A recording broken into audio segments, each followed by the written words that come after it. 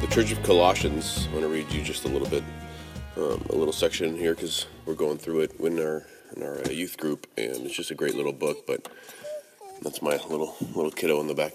So they're baby believers, they're new in their faith, and there's already false teachers coming in there and swaying the gospel. They're perverting Christ, and so Paul is just urging them to stay strong in what they were taught when Paul planted this church. And of course he's writing from prison again, but chapter 1 verse 24 through 29, just before this, Paul is just raising up Christ, explaining the greatness, the bigness, the wonderfulness, the mystery, the grandness of who Christ is, right? That the Christ is all we need, Christ is enough.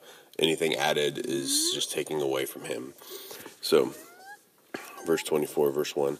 Now I rejoice in my suffering for your sake, and in my flesh I am filling up what is lacking in Christ's afflictions for the sake of his body, that is the church. We'll come back to that. Of which I became a minister according to the stewardship from God that was given to me for you, to make the word of God fully known, the mystery hidden for ages and generations, but now revealed to his saints. To them God chose to make known how great among the Gentiles are the riches of the glory of this mystery, which is Christ in you, the hope of glory. Him we proclaim, warning everyone and teaching everyone with all wisdom, that we may present everyone mature in Christ. For this I toil, struggling with all his energy that he powerfully works within me. So we read that at first glance, we're like, okay, I kind of get it, I kind of check out. If we don't have, extensive training in reading the Bible, we can miss a lot of this goodness. So this is why it's good to just go through it and break it down, start practicing breaking it down, learning how to ask questions, know who we can turn to for questions, thinking context always. So verse 24.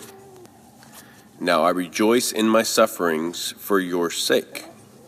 Okay, Paul's in prison for preaching the gospel, for trying to help mature the saints in Christ. And in my flesh I am filling up what is lacking in Christ's affliction for the sake of his body, that is the church. What does that mean? Well, let's continue reading. Verse 25, of which I became a minister according to the stewardship from God that was given to me for you, to make the word of God fully known. Okay, so that second half of verse 24, and in my flesh I am filling up what is lacking in Christ's affliction for the sake of his body, that is the church. Paul is saying he is working to basically get this church back to where it should be. He is filling the spots that are lacking. He is helping grow this church back by just writing this letter, or I'm not sure if he's sending people. I can't remember. Continue, verse 26. The mystery hidden for ages and generations, but revealed to his saints. Okay, so the Old Testament, things that were not yet known. They had no idea that God was going to come and save his people through Christ the way he did. And even Christ's disciples didn't understand exactly how that was working until much later. Verse 27, to them God chose to make known how great among the Gentiles are the riches of the glory of his mystery, which is Christ in you, the hope of glory. We had no clue, they had no clue that we would possess the very Spirit of God within us.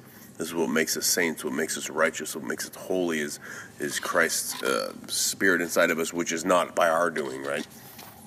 And yes, it's mysterious, and I love that how that's a constant theme, that the mysteries of God, because it's amazing. How can this be? But that just shows how great God is.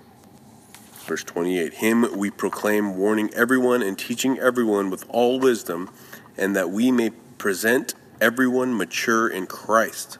Constant theme, constant action in response to the gospel, that we must be maturing in Christ, not just calling ourselves Christians and going to church and then going about our business. We need to be maturing in Christ. Verse 29, for this I toil, struggling with all his energy that he powerfully works within me. I love that. Paul's taking no credit in this. Paul's not saying, I'm so great, and or even in a humble way, just saying I'm working as hard as I can to make sure that you guys are maturing in Christ. He's saying I'm struggling and toiling with all His energy that He powerfully works within me. It's so beautiful. That's the mindset we need to always practice having, is always bringing it back to God's glory, God's strength. It's all because of God. So let us today mature a little in our knowledge and our love and our action towards Christ, towards others. Let us love others like Christ loved others. Let us put others before us. I just pray on a daily basis that we are all growing, because that's the point of all this stuff. Making disciples is important, but we need to mature disciples. You can't even be a disciple without maturity, and so we need to be maturing as we proclaim, because the Bible and the truths and what we can learn about God is inexhaustible. So, guess that's it. Love you guys.